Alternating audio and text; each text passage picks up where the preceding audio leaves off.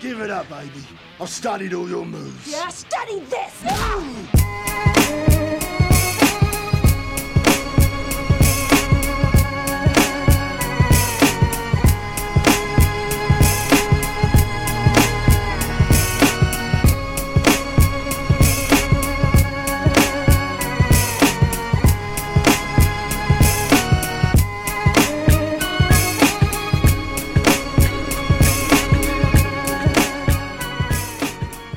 What's going on, everybody? Welcome to the Forbidden Technique podcast on the Fight Side Podcast Network with myself, your host, Silas Martin. My co-host, as always, Christian Reynolds. Today, we're going to be covering, you guessed it, a UFC event that just happened and a UFC event that's about to happen. But first and foremost, fuck all that, because we didn't even realize last week, Karate Combat is fucking back. And if your motherfuckers don't know about Karate Combat, then we're about to drop some knowledge, because anyone who ever gets bored of, the UFC has no personality, it's boring, they stripped out like any opportunity for the fighters to have like anything interesting, and fucking Karate Combat, they got Bass Rutten and Machida just like in space, like they invented time travel. Robin Black is wearing Catboy makeup in the most recent one. Talking about Flow State doing Robin Black shit. George St. Pierre doing like a horrible acting with Stephen Thompson, and some fights as well, I guess. It's like full contact karate. It's kind of kickboxing, but they do some takedowns, and you get 5 seconds to do ground and pound. The rule set's kind of fucking wacky. I don't really understand it, but the fight's pretty dope, and it's a ton of fun. I think the time travel's sick. They try and make it seem like we're watching Mortal Kombat in real life.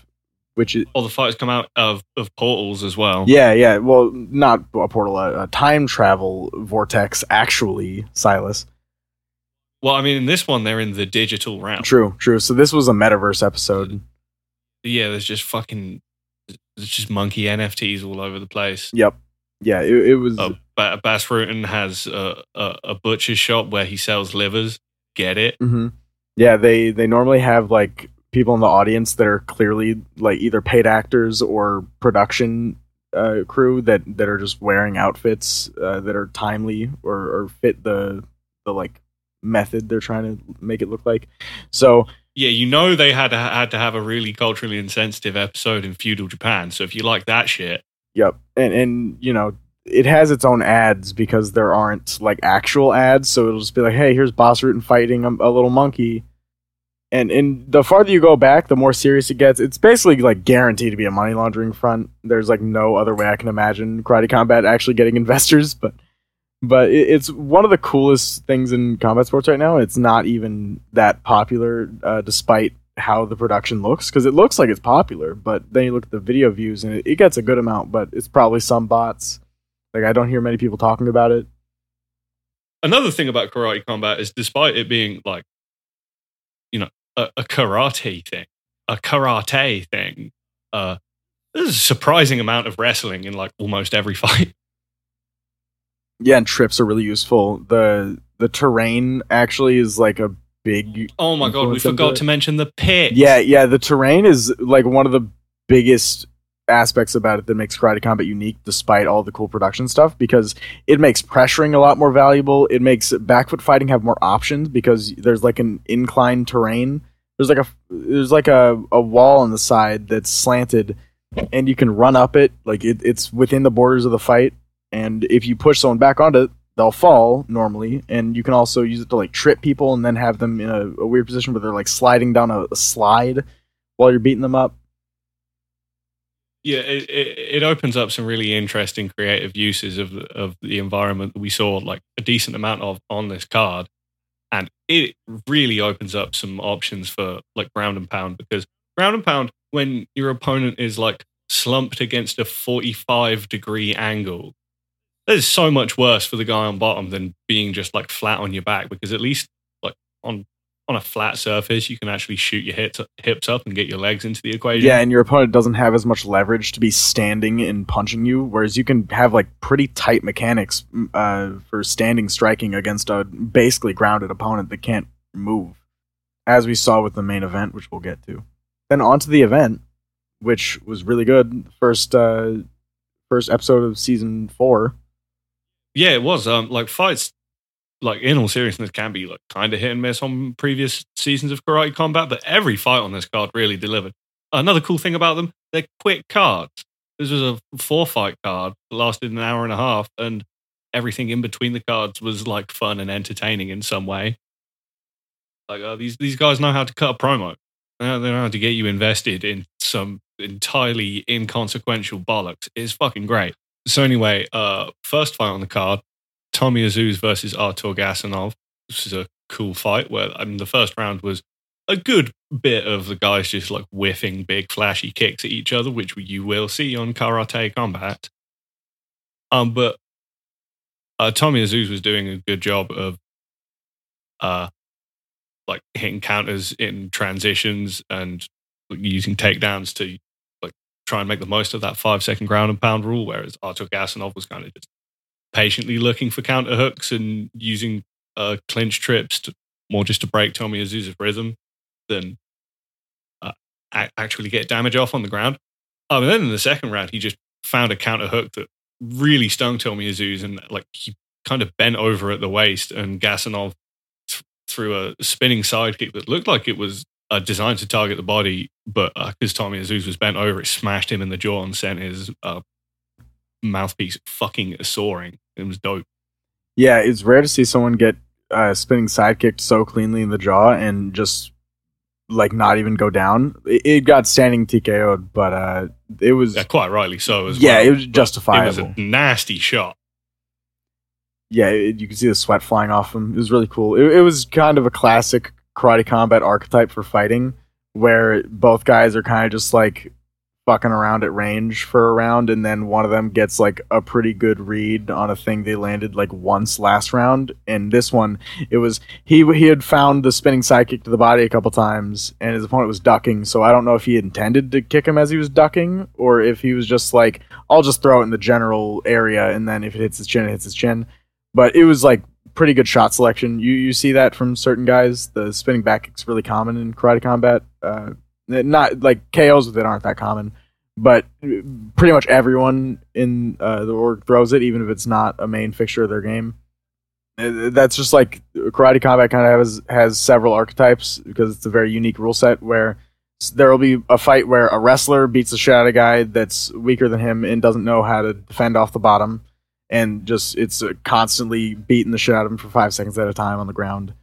There is dude that's utilizing the Karate Combat area really well, but isn't necessarily good.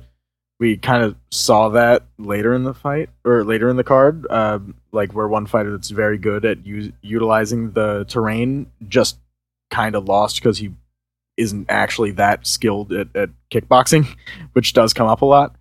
And then there's like the all-rounders, like the lightweight champion, Edgar Screevers, who is on next card, I believe, where he's kind of just able to do everything. He can ground and pound you. He can do karate at you. Also, you will see a ton of those just really funny classic karate knockouts where both guys are just like bouncing around like from miles away at each other, like just feinting each other like, and then they just both teleport across distance really quickly and one of them completely dies. Yeah, and then there's the archetype of two really athletic people where neither of them is actually fast despite being athletic, and then or like athletic looking, and then I mean it's a combat sport. There's fights where it's just some muscle chuds that are really bad at fighting, and then they gas out, and then the third round's boring. But normally Karate Combat's pretty good about matching those people with someone that will break them. Yeah, and the fights are short anyway. Yeah, and there's overtime in some contexts. So Karate Combat has a lot of drama, even in the presentation of the fights itself, not just the outward presentation.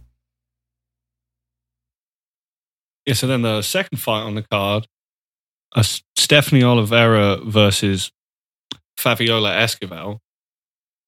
And this was a cool performance from Stephanie Oliveira, who was working with just like a clear disadvantage in terms of speed and agility. Fabiola Esquivel a lot more what you think of as like a classic karate archetype. A lot of really quick, bouncy footwork, covering distance really quickly with a couple of really big, flashy techniques. And Stephanie Oliveira was kind of just like, okay, I'll just do like pressure and low kicks, and whenever you put yourself out of position doing a big silly kick, I'm just going to hit you back before you can get back into stance. And yes, and she kind of just kept at that for a couple of rounds and like did a good job of extending exchanges and not letting Esquivel get away with just throwing singular flashy techniques and then getting back out to long range, and ended up finishing her with a sequence of hooks to the body, which was cool. Yeah, I thought Stephanie Oliveira looked promising making her debut. You always like to see someone that targets the body a lot, especially in finishing exchanges or finishing sequences. So Oliveira was kind of, the mechanics weren't great, but the best way I can describe the way that she punches is kind of like the esports boxing game alpha footage, where you just see like the punches look like punches, but there's just something really off about it. Like the lower body doesn't move with it in like a cartoonish way. Like the torso rotates, but in like a robotic way. I don't know. It's hard to describe watching the way she punches, but it was like pretty smart shot selection. Also, Sean Strickland, a good analog for the way that she was like structuring her combos in the finishing sequence. But yeah, it was pretty cool. There's a lot of body shot finishes in Karate Combat. Yeah, and then the third fight on the card, Mitchell Thorpe versus Lazar Kukalicic. Mitchell Thorpe's like, it's always funny to see the people who come into Karate Combat with just like anti-karate strats, kind of how I just talked about how Stephanie Oliveira fought. And Mitchell Thorpe's also that guy where he's just like a Muay Thai dude. Yeah. He just like stands really tall and square and just does like really hard round kicks to the arms and body and tries to do like cool trips up against the slope and fuck people up in weird ways, like with the environment. Yeah, there's a lot of MMA fighters doubling as karate guys in Karate Combat because they're like a brown belt in Shotokan or something, where basically like their style isn't very karate at all, but they're like, well, MMA is hard. Everyone's like strong and can wrestle. I'm just gonna trip some karate guys and then get 5 seconds of ground and pound and not have to deal with people getting guard. Which we saw on this card. People are actually starting to adapt to like strategies to counter if your back's on the fence or back is on the like little platform slope, because you can just pull guard from there. And that's like actually the thing to do, because then there's 5 seconds, and as long as you're pulling guard, you're keeping yourself safe. And if you get your feet swept out from under you whenever you're leaning against it, that can be really detrimental. And that's one of Mitchell Thorpe's main tools whenever he's pressuring, is to just get someone against the slope, trip them out, and then work on their body a little bit, or like get in some little sneaky headshots. Yeah, that is pretty much the only way to effectively protect yourself when you're stuck up against the slope, because as we were saying before, you just have like no leverage to do anything else other than like basically just jump guard. Although I guess we did actually see Fabiola Esquivel in the previous fight jump back with her back to the slope to try and up kick her opponent. So that's kind of a thing you can do, but you're still like unless you have like the cat-like agility to somehow get back to your feet immediately off of that, you're still just gonna like fall down the slope after doing it. Yeah, like Thorpe came into the fight doing like the very stereotypical Thai march. But he kind of got like British MMA fightered, where he just fought someone that wasn't British and then got wrestled. Even in Karate Combat, it happens. Like the British guy just kind of gets out muscled in clinch exchanges, then trips onto the ground, and he lost on like time on the ground. On the feet, it was mostly neutral, but Thorpe kind of got the bad end of a few exchanges. Yeah, I'd say Thorpe was doing really well at kicking range, and getting beaten to the punch in extended exchanges a good bitch, and like you say, just kind of getting out muscled in the clinch. Lazar Kukalicic was noticeably larger than Mitchell Thorpe. Yeah, it was a cool fight though. Oh, and there was one point where Lazar got a lift on Mitchell Thorpe, but he was facing the slope, and it was an awkward place to get a takedown. So he ran up the slope and like kicked and jumped off of it the other way to get the takedown. Did like a fucking Showtime slam. That was neat. Yeah, it was pretty badass. Kind of won him that round. And then in the main event, Ross Levine versus Igor de Castaneda. Ross Levine doing a fantastic job of seriously adapting to the karate combat meta.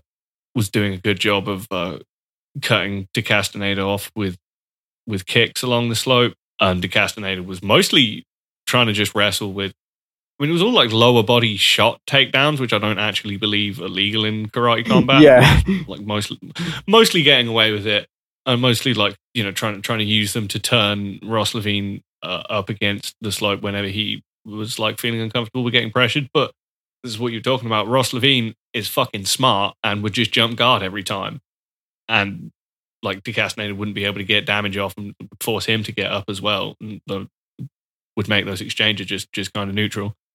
And then in the second round, Ross Levine landed a sick slip uppercut that wobbled de Castaneda, and then tried to follow up with a high kick, but Castaneda pulled out of range with it, but fell back up against the slope.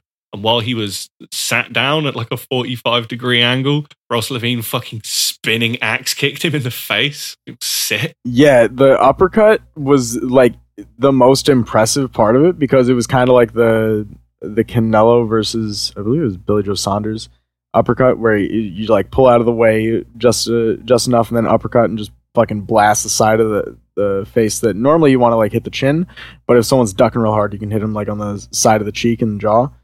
So it was a really nice uppercut and good shot selection. And then the spinning axe kick was just like style points and good shot selection, because it was kind of like the perfect thing to throw. Yeah, it was badass. Like that's exactly what you want to throw there.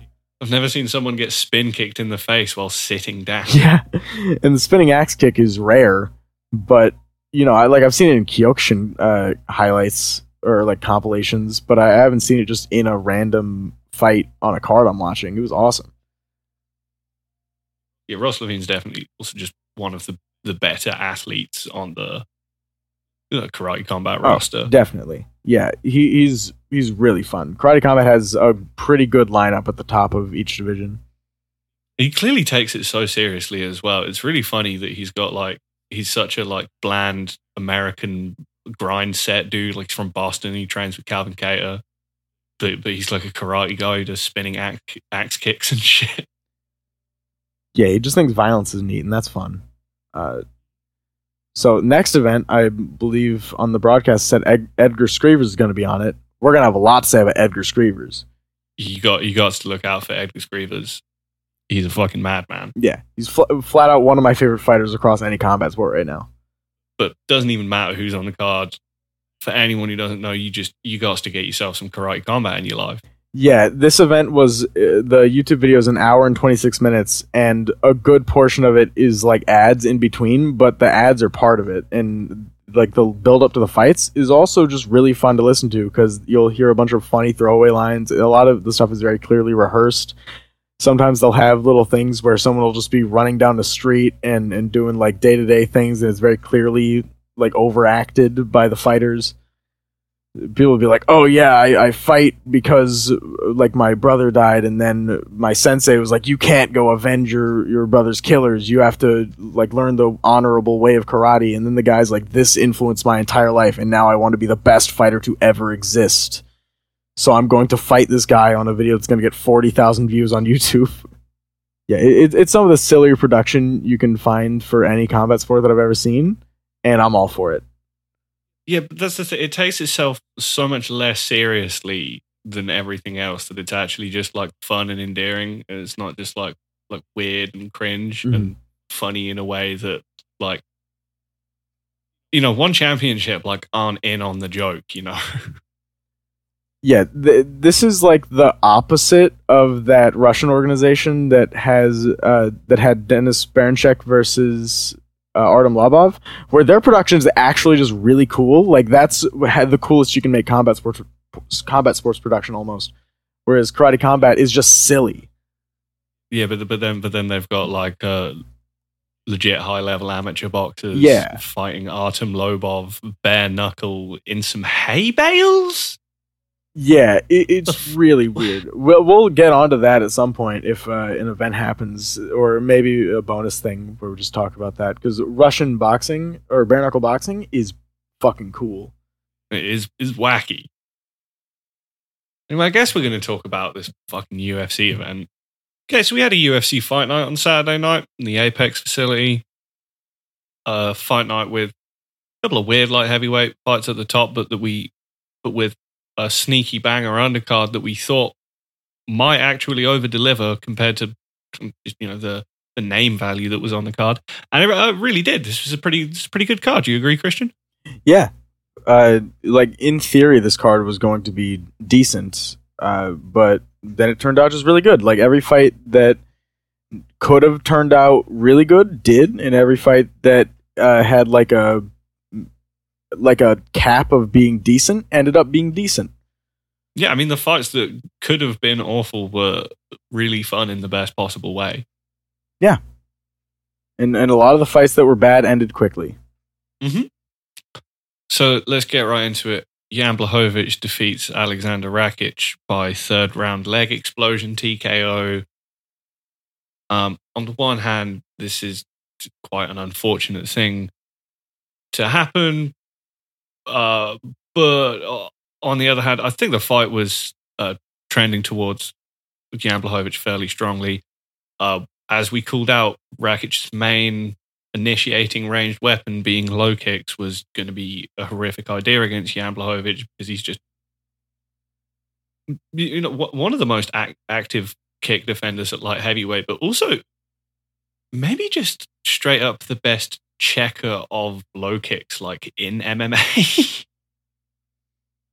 Yeah, he's just very diligent about it, like pretty much throughout the entire fight. And it's kind of hard to put him off of that, even if you can put him off of other aspects of his game. Like, you can be kind of beating his ass, and he's still going to be hard to low kick. Yeah, and he was building up a good lead of attrition to legs and body, because he was noticeably hurting Rakic with some of the checks, as well as getting plenty of his own low kicks off to the lead leg. And the Blacker Blitzes were just really successful in this matchup, because Rakic really had no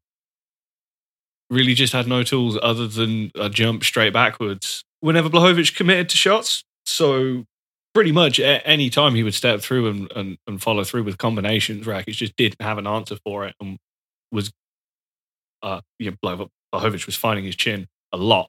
Rakic, durable guy, but he was starting to get hurt, and just the amount that he was getting hit, I don't think he could have sustained over 5 rounds.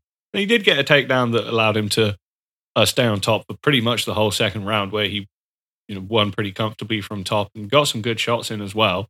And Jan was able to get up just towards the end of the round. But then in the third round, he really wasn't put off from any of that. And it seemed like it was going to be hard for Rakic to sustain any kind of wrestling offense, because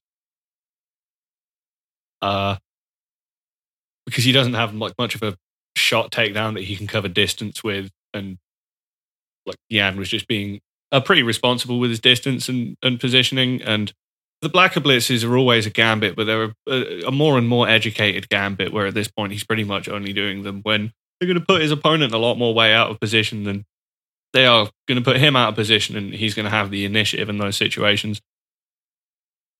So it just made it difficult for Rakic to actually get to Jan's hips. And then at one point he does a Blacker Blitz, and Rakic jumps backwards and buckles his rear leg, and the fight's over. Yeah, and Rakic, of course, it is a weird thing where he just stepped back and his knee exploded, so there's a degree of luck to any time that happens. But it's not necessarily that unlikely. I know that Rakic came into the fight with apparently some sort of knee injury, but the way that he moves backwards in every fight is just hard on your knees. Yeah, this is what I was thinking. It's an unfortunate way for a fight to end, particularly in a main event. And Rakic is a talented young fighter who's clearly trying his best. But if you're a huge fucking guy and And like every time you exit, you're just like launching yourself back onto your rear leg on a really weird trajectory. Like at some point, your fucking legs are just gonna fall off. Particularly if you're getting out low kicked like pretty hard in a fight. Yeah, it's the same thing for when he goes forward, just to like a different extent because he's just more comfortable going forward. So even though his mechanics going forward are like kind of shitty, it's just anytime he's moving backwards, he looks really reactionary and he kind of like staggers onto his knee weird. I mean, he moves around like a giraffe on stilts. Yeah, his upper body is so disconnected from his lower body, and he's the guy's like a large light heavyweight, so you know, like his body just doesn't move the way that he wants it to. It seems like sometimes you really can be too tall in MMA. And if you're fucking someone's lead leg up, then they're not going to be able to put as much weight on that leg, so it's like forcing all their weight onto their rear leg just for survival's sake. So though he may have been attacking that leg, the other leg was getting drained by it. So having to constantly put all of his weight onto his rear leg, especially when jumping backwards with like a 230-pound frame at light heavyweight, it's not going to be too good for your knees. So, you know, not a fluke, just wacky. You know, the human body is weird, it's very fragile in some regards. If you just step wrong, you can fucking trash your knee. Or in, you know, like Conor McGregor's fucking ankle broke in half. That shit was gross. Like, you can just step weird and hurt yourself. Human bodies are fragile, so I need people to stop acting like it's just some fucking, oh, this person got struck down by God. Their knee got broken while they were in a fight. You know, like yeah. I mean, you know, looking back at it, it's like, well, how was there any other way the fight was ever going to possibly end? Yeah. Like that's what knees do when you step onto them at like a diagonal angle and kind of bend it inwards every single time you take a back step. Like, it's going to happen eventually. And the more tired you get, the less like the stabilizer muscles in your knee are going to be able to stop your fucking leg from shifting side to side. And he had an injury going into it, so like that as well. You know, you always got to just assume that every fighter's injured going into it. Yeah, and I think Blachowicv looked good. I thought he looked worse than normal, but he got a neck injury. It's kind of a weird matchup, and he's coming off a loss. So I think most of it can be chalked up to like tentativeness and just trying to get back into the swing of things. Which, you know, that happens to everyone. And Blachowicv, he looked like himself, which is important. Like, I think he's still going to be around for another year or two, unless he just randomly falls off at some point. Yeah, I agree. I thought Jan looked okay.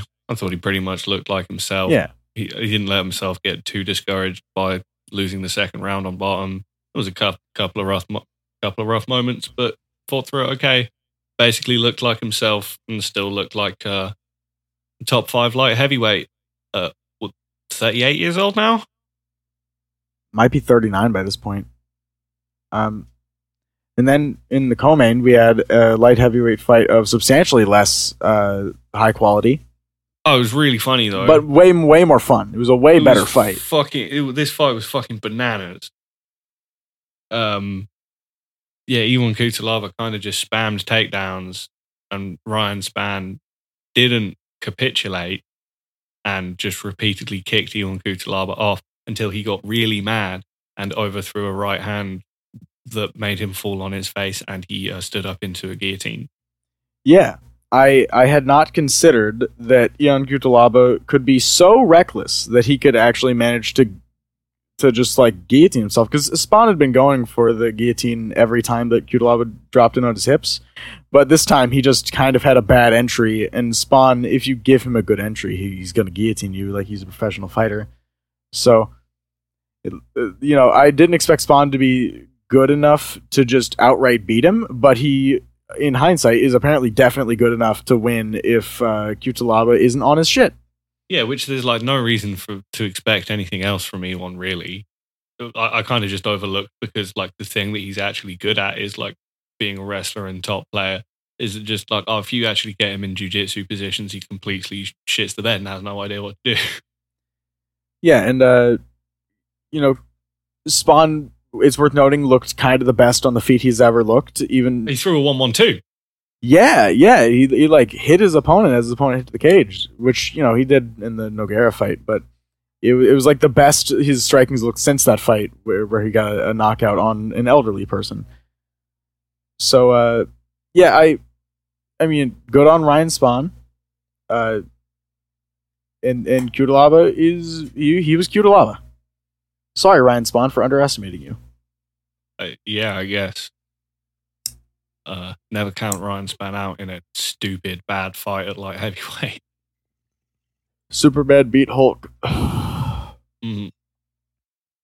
Davey Grant knocked Louis Smolka the fuck out. Yeah, it happened differently than we expected, though. Yeah, Davey Grant. I mean, his striking is so fucking wonky. It's kind of just like throwing a bunch of silly kicks from really far away and then just slanging absolute fucking meat in the pocket.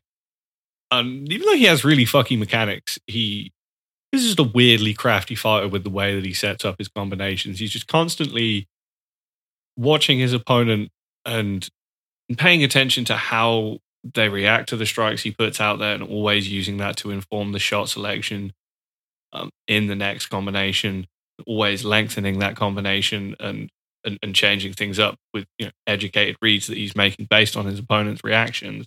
It just looks really fucking weird sometimes when he's doing it. And he was absolutely blasting Louis Smolka in the first round. And to my surprise, didn't knock him out and maybe got a little bit tired. And Smolka actually started finding some counters in the second round. Because, I mean, Louis Smolka is not a quick man, but neither is Davey Grant. And there's definitely a lot of inefficiency in the way that he throws his punches. Louis Smolka was able to find some counters and find some clinch entries where he was able to get some nice stuff off. But eventually the low kicks that Davey Grant had also been investing in paid off and buckled Smolka's leg. And it seemed like because of that, Smolka also just didn't have the wherewithal to get his legs in play once things hit the ground. So Davey Grant just really easily got past the guard and knocked him the fuck out on the ground. Yeah, I think on the feet, the main thing that let Smolka be as in it as he was, that I didn't really think about before the fight, is that Louis Smolka is not good defensively at all, but he's very defensively responsible, which is sounds like opposite, but he'll keep his hands up very consistently. And if he's really close to you, he's not going to let himself get hit. He just, he doesn't adapt his high guard. No, he's just really slow.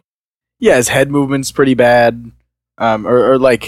He doesn't lean into shots that hard, but if you can kick him through the arms, you can hurt him. He's just not an imposing physical force, and you can kind of move him around. So Davey Grant was hitting his shoulders a ton because Davey Grant only throws from about at his hip and does hooks that just hit the shoulders if his opponent keeps up their high guard.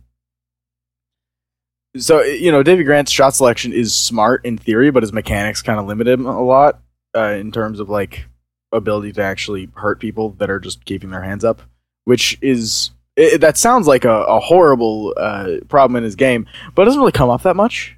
Yeah, how many people in the division are actually going to keep their hands up consistently? It's Chito Vera, Louis Smolka, and Peter Yan, or I guess TJ Dillashaw. If he's feeling like it. Everyone else, you're going to catch leaving the pocket because they're just going to drop their hands. Or they'll get lazy and only put one hand up, then get hit with a left-right mix-up. So, it was a good performance by Smolka, too. He really pulled out the UFC game type adjustment where you just outlast the guy that's faster than you until he's as fast as you, or as slow as you. And it was working out, and then in the third round, Davey Grant just kind of got a second wind, it felt like, and then came out faster. Because the first two rounds, it was whoever won the first 30 seconds of the round continued winning and just kept their momentum, or didn't let their opponent stop their momentum for very long. And Davey Grant got tired going into the second, and then by the time the second ended, Smolka was also tired, so Davey just had to kind of lean on being a better athlete again, which it's rare that Davey Grant gets to lean on being a better athlete. Normally he just gets by on being a harder hitter, which kind of being a fucking lunatic. Yeah, being a warrior and having pretty annoying shot selection to deal with. Because his shot selection is not good by any stretch. He does spin kicks all the time, but he lands them.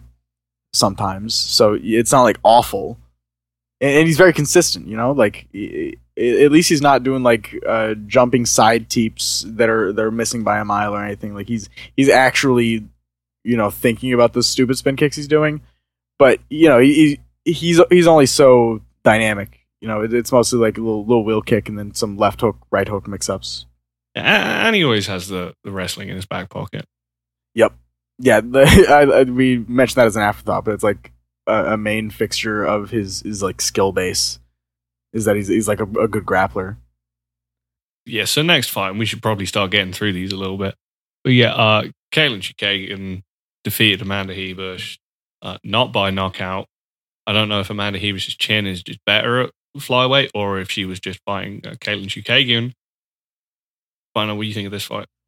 To me, it felt like Hebus is just better at 125.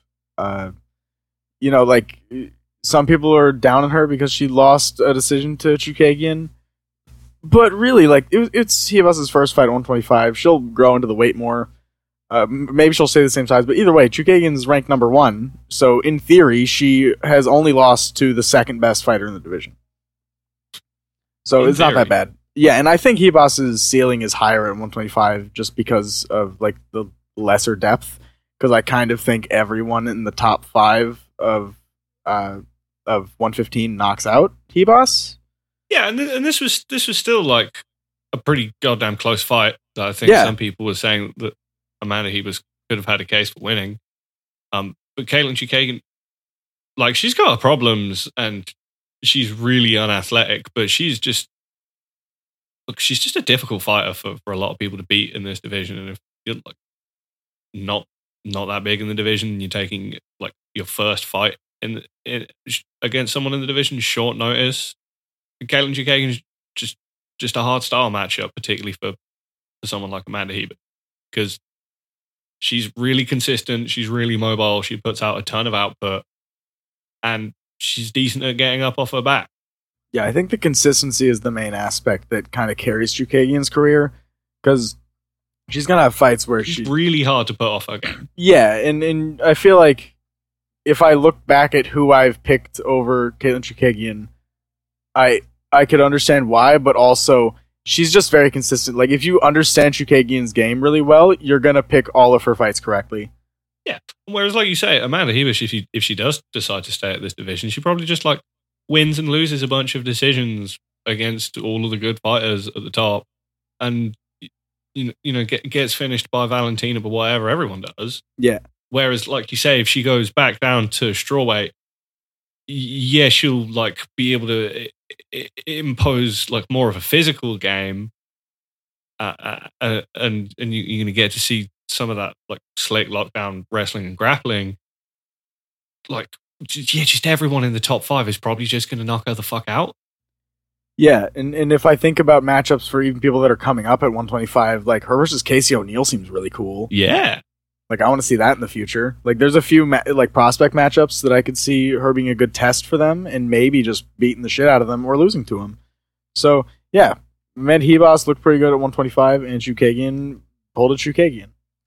Mm-hmm. And then Camacho Manuel Torres. Yeah, Frank Camacho looking pretty old. And Manuel Torres looked okay. Yep. He's like just clearly made a lot of improvements as a striker. Just calmed the fuck down a lot and is just throwing clean, straight shots. And had a really nice finishing sequence against Camacho. Yeah. Just right hook, left hook. Or was it left hook, right hook? It doesn't matter. It was just very nice hook sequencing, and he like set up the like final killing blow really well. The first shot is what it was going to knock down Camacho, but then the second shot just like flushed him out. I mean, Camacho like was already kind of done because he'd just been getting blasted up against the cage and looked like he just like, wasn't really able to recover from those kind of shots anymore. So when Torres landed that kind of like slipping uppercut, it was like that was it. It's a shame. Camacho's always been fun, but it was only so long that kind of thing was going to last. Jake Hadley lost to Alan Nascimento in the way that everyone picked Jake Hadley to beat Alan Nascimento, which was that Alan Nascimento was just like a more of a consistent top player. And looked better on the feet as well. He looked way more just like clean mechanically and was picking his shots a lot better, not just like leaping across distance with a bunch of wacky stuff. So that was cool. Yeah, he bleached his hair and his kickboxing got better. Mm-hmm. And Jake Hadley, still a good flyweight. Keep him around. Good fight. Viviana Araújo versus Andrea Lee. This was a pretty fucking crazy fight. Like something like a minute into this fight, Andrea Lee dropped Araújo, beating her to a lead hook. And it was just a little flash knockdown, but as Araújo was standing up, Andrea Lee hits her with a high kick that fucking folded her in half. And I was like, oh, well, that's it. But it wasn't. Araújo did a good job of just getting her shit together and was able to impose a really physical wrestling game on Andrea Lee, where we saw like how good Araújo is on top.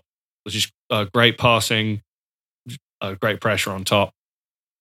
Like she will go for submissions, but generally from dominant positions where she's not, where it's not like a big gamble on selling out for the sub, and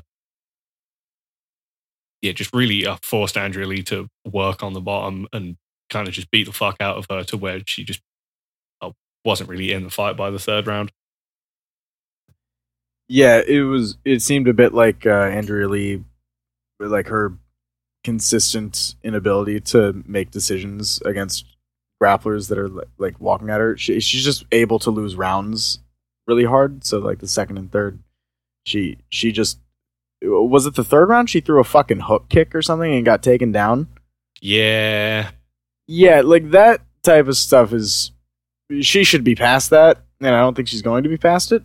Yeah, and it was just as it was at the point where maybe Araújo was starting to become a victim of her own pace, and Andrea Lee could have taken over, and then just like a singular moment of bad brain thinking lost the rest of the round for her, which was unfortunate. But it would have been a lot for her to get back into that round. It probably should have been a draw though, because she damn near knocked Araújo out in the first round. Yeah, it was like a double knockdown that I think they only counted as one knockdown, but that was that fight should have been a draw, I think. But Viviane, she's very tough, so definitely she's not just gonna go away when Andrea Lee puts some shots together. Andrea Lee really needed to like go for the attrition, but she just found a moment early that kind of shut down Araújo and maybe stopped her potential to build throughout the fight, because Araújo was trying so immediately to fight from behind, which kind of like Araújo needed to be able to win the fight. I think if they had just kickboxed at range, Araújo maybe could have gotten a moment and like won a round on a knockdown, but then otherwise just gets kickboxed. So I think it's just a weird, like in the first round, Andrea Lee just fucking got some shots together, and then it made the fight turn out into kind of a really scrappy attrition battle.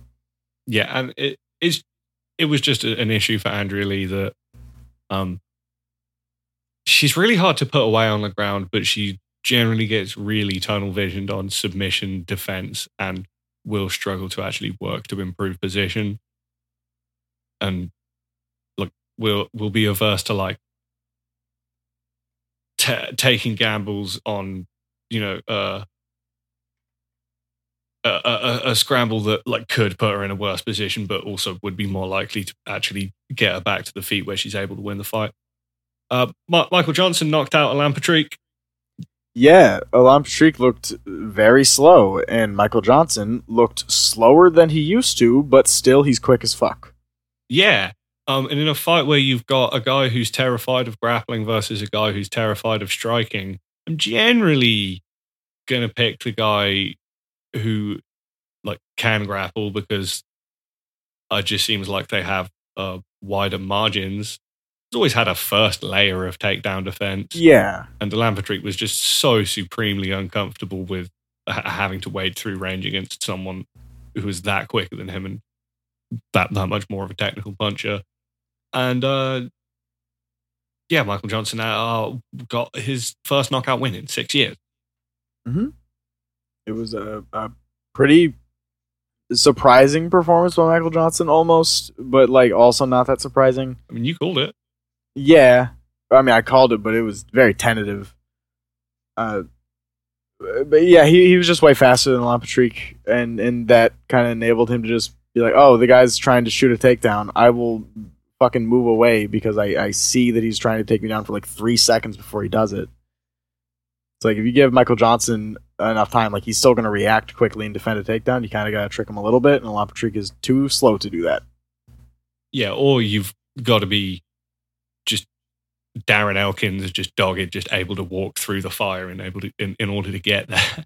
Yeah, and Patrick is way too worried about getting knocked out, so he's gonna get knocked out if he's fighting a guy that just can sprawl or like limp leg once. Mm-hmm.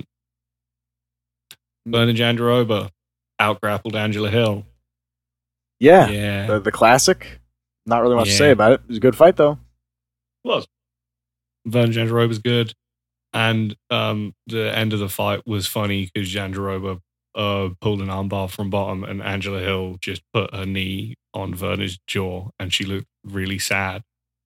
And it was funny. Yeah, that's one of the funnier MMA images of the year.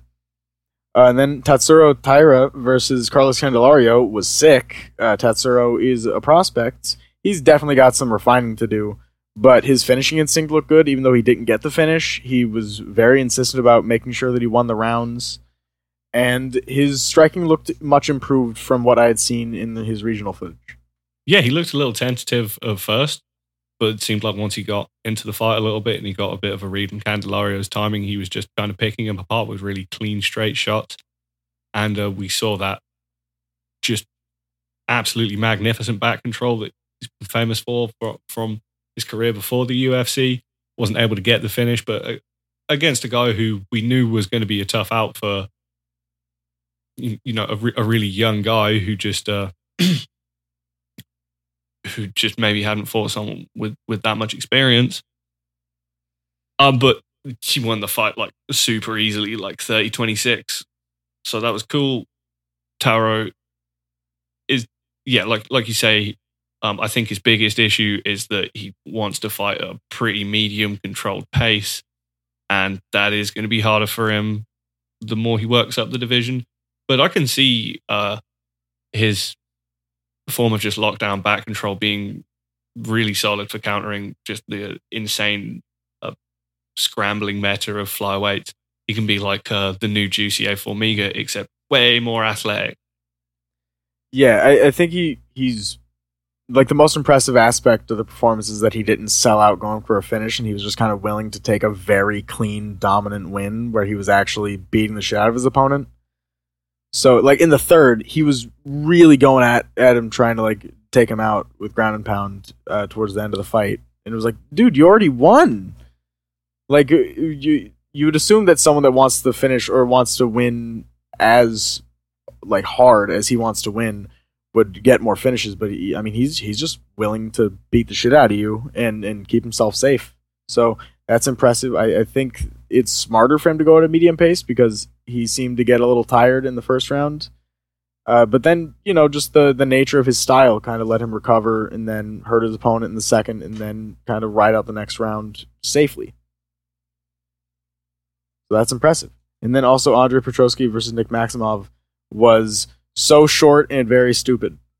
Oh, yeah. I mean, at first, it was like insane because the dudes come out having like a fucking Lumpini open stance kicking battle. They're like just round kicking into cross checks and shit. And then they had a cool scramble and Nick Maximov got submitted. It was like the best version of what this fight possibly could have been. Yeah, I was not disappointed by it at all. No, it's how we knew the card was off to a good start. Yeah, it set a good tone for the rest of the event. So there is a UFC event this weekend. The main event is Holly Holm versus Katlynn Vierra. Now I have some thoughts on this fight, but you told me before we recorded that like you know exactly what is going to happen and you're sure. So I am I'm nearly 100% sure that Katlynn Vierra is just going to like miss a lot because Holly Holm is annoying to fight, and I think if you can just annoy Katlynn Vierra, you can make her miss a lot. And I think Holly Holm's probably just gonna like hit her with straight shots on the back foot, and then eventually Katlynn's just gonna get kind of like, I don't know, like put into a shell. Like I don't think she's gonna be throwing back very much after a couple rounds, and it seems like if they end up clinching up, it's just going to be Holly Holm holding her against the fence, and I don't really think Katlynn is strong enough to deny Holly Holm grappling her at all, despite being a better technical grappler. I think she's going to have like good ideas for what to land on Holly, but Holly's just very fleet of foot still. She's going to like maneuver. Yeah, I mean, that was what I was going to ask you about this matchup, because you're like weirdly into Katlynn Vierra. She's fun. I mainly just wanted to ask you, is there like any reason that Holly Holm can't just like do Holly Holm shit and just like run away and do side kicks to the legs and body a lot, and then do like counter left straights if Katlynn Vierra gets a bit reckless and hit some opportunistic takedowns, and probably actually kind of beat the fuck out of Katlynn Vierra as it gets late and Katlynn Vierra just gets really tired of trying to track down Holly Holm. Holly Holm can still do this shit all motherfucking day. Yeah, I think that the worst thing that could happen for Holly Holm in regards to her chances of winning is to like do something that kind of puts off Katlynn from the beginning, because Holly is not good on the front foot, and Katlynn Vierra is pretty easy to make stop pressuring. Like you can get her on the back foot or just like kind of standing still wanting to do counters pretty early. So someone that's just going to stand there and look for like kind of smart counter shots could actually annoy Holly Holm if you can get Holly Holm needing to lead. But Holly Holm also is very doesn't want to lead, so I could see the fight getting kind of scrappy. Holly Holm also, if Katlynn gets the back, it's going to be difficult for Holly. I don't think Holly's past that point in her career where she can still be RNC'd. So Katlynn has like a route to victory, but I think it's mostly dependent on Holly's approach. I think it's a very winnable matchup for Holly. Oh, and then Ponzinibbio versus Michelle Pereira. I'm picking Michelle Pereira so confidently by knockout. Don't ask me why. I'm going to ask you why. This is an analysis podcast. Okay, fine. I think he's fast and going to knock out Santiago Ponzinibbio because Ponzinibbio is slowing down, and his chin isn't bad now. It's just diminished. And Michelle Pereira kind of is due to get a knockout win because Ponzinibbio is like just good enough to where I can see him slipping into some stupid shit. Yeah. Like if this was Ponzinibbio in any kind of good form, I'd be picking him pretty confidently, but not been looking in great form recently. No. Like he can pressure, and Michelle Pereira hates that, but he also has awful finishing instincts when his opponent is capitulating on the back foot. I still feel like I have to pick Ponzinibbio by just like knowing how to fight. It's a coward's decision, but I respect it. Yeah, he's probably gonna lose though. Like Pereira he's fast and he's weird. I don't know. Yeah, and like Ponz, he pressures, but can you imagine if Ponzinibbio got Michelle Pereira on the fence like he had Neil Magny on the fence for like 3 rounds? Michelle Pereira's gonna knock him out off the cage there, right? Yeah, I mean, or he's just gonna like, I don't. You know what? I think Michelle Pereira is exactly weird enough to just put Ponz off of his shit. Something we talk about a lot is like kind of minimalist technician and how they approach a weird guy. And there's kind of like 2 different ends of the spectrum in that regard. In that you've got like a minimalist technician who'll see a weird guy and like get really put off their game and get really tentative because they don't know what to expect. And you've got guys who'll just be like, oh, this guy's just doing dumb shit and he doesn't know how to fight. And this is all smoke and mirrors and I can just walk up to him and punch him. I don't know. I think Ponz is just going to get weirded out and he's going to get weirdly tentative, and that's going to allow Michelle Pereira's game to open up. Whatever his game is. Pons he's going to be pushing him back with feints and stuff, and Pereira's just going to be like, "Oh, I'll do Superman punch off the cage," and he's going to miss, and Pons is going to end up in the center of the cage. Yeah. Chidi Kwani is, I think, a middleweight to be reasonably excited about, even though he's not young in his career. He's kind of coming in with that Chris Curtis kind of record where super experienced on the regionals and an accomplished fighter that you can kind of just be putting straight into meaningful matchups. I think this is a pretty good fight for him. Dushko Todorovic is okay, but really inconsistent and gets knocked out all the time. Yeah, like he's been knocked out twice, but it feels like he's just the guy that gets knocked out at this point. His head moves so fucking far every time he gets hit by anything clean. And Chidi is probably going to send him flying at some point.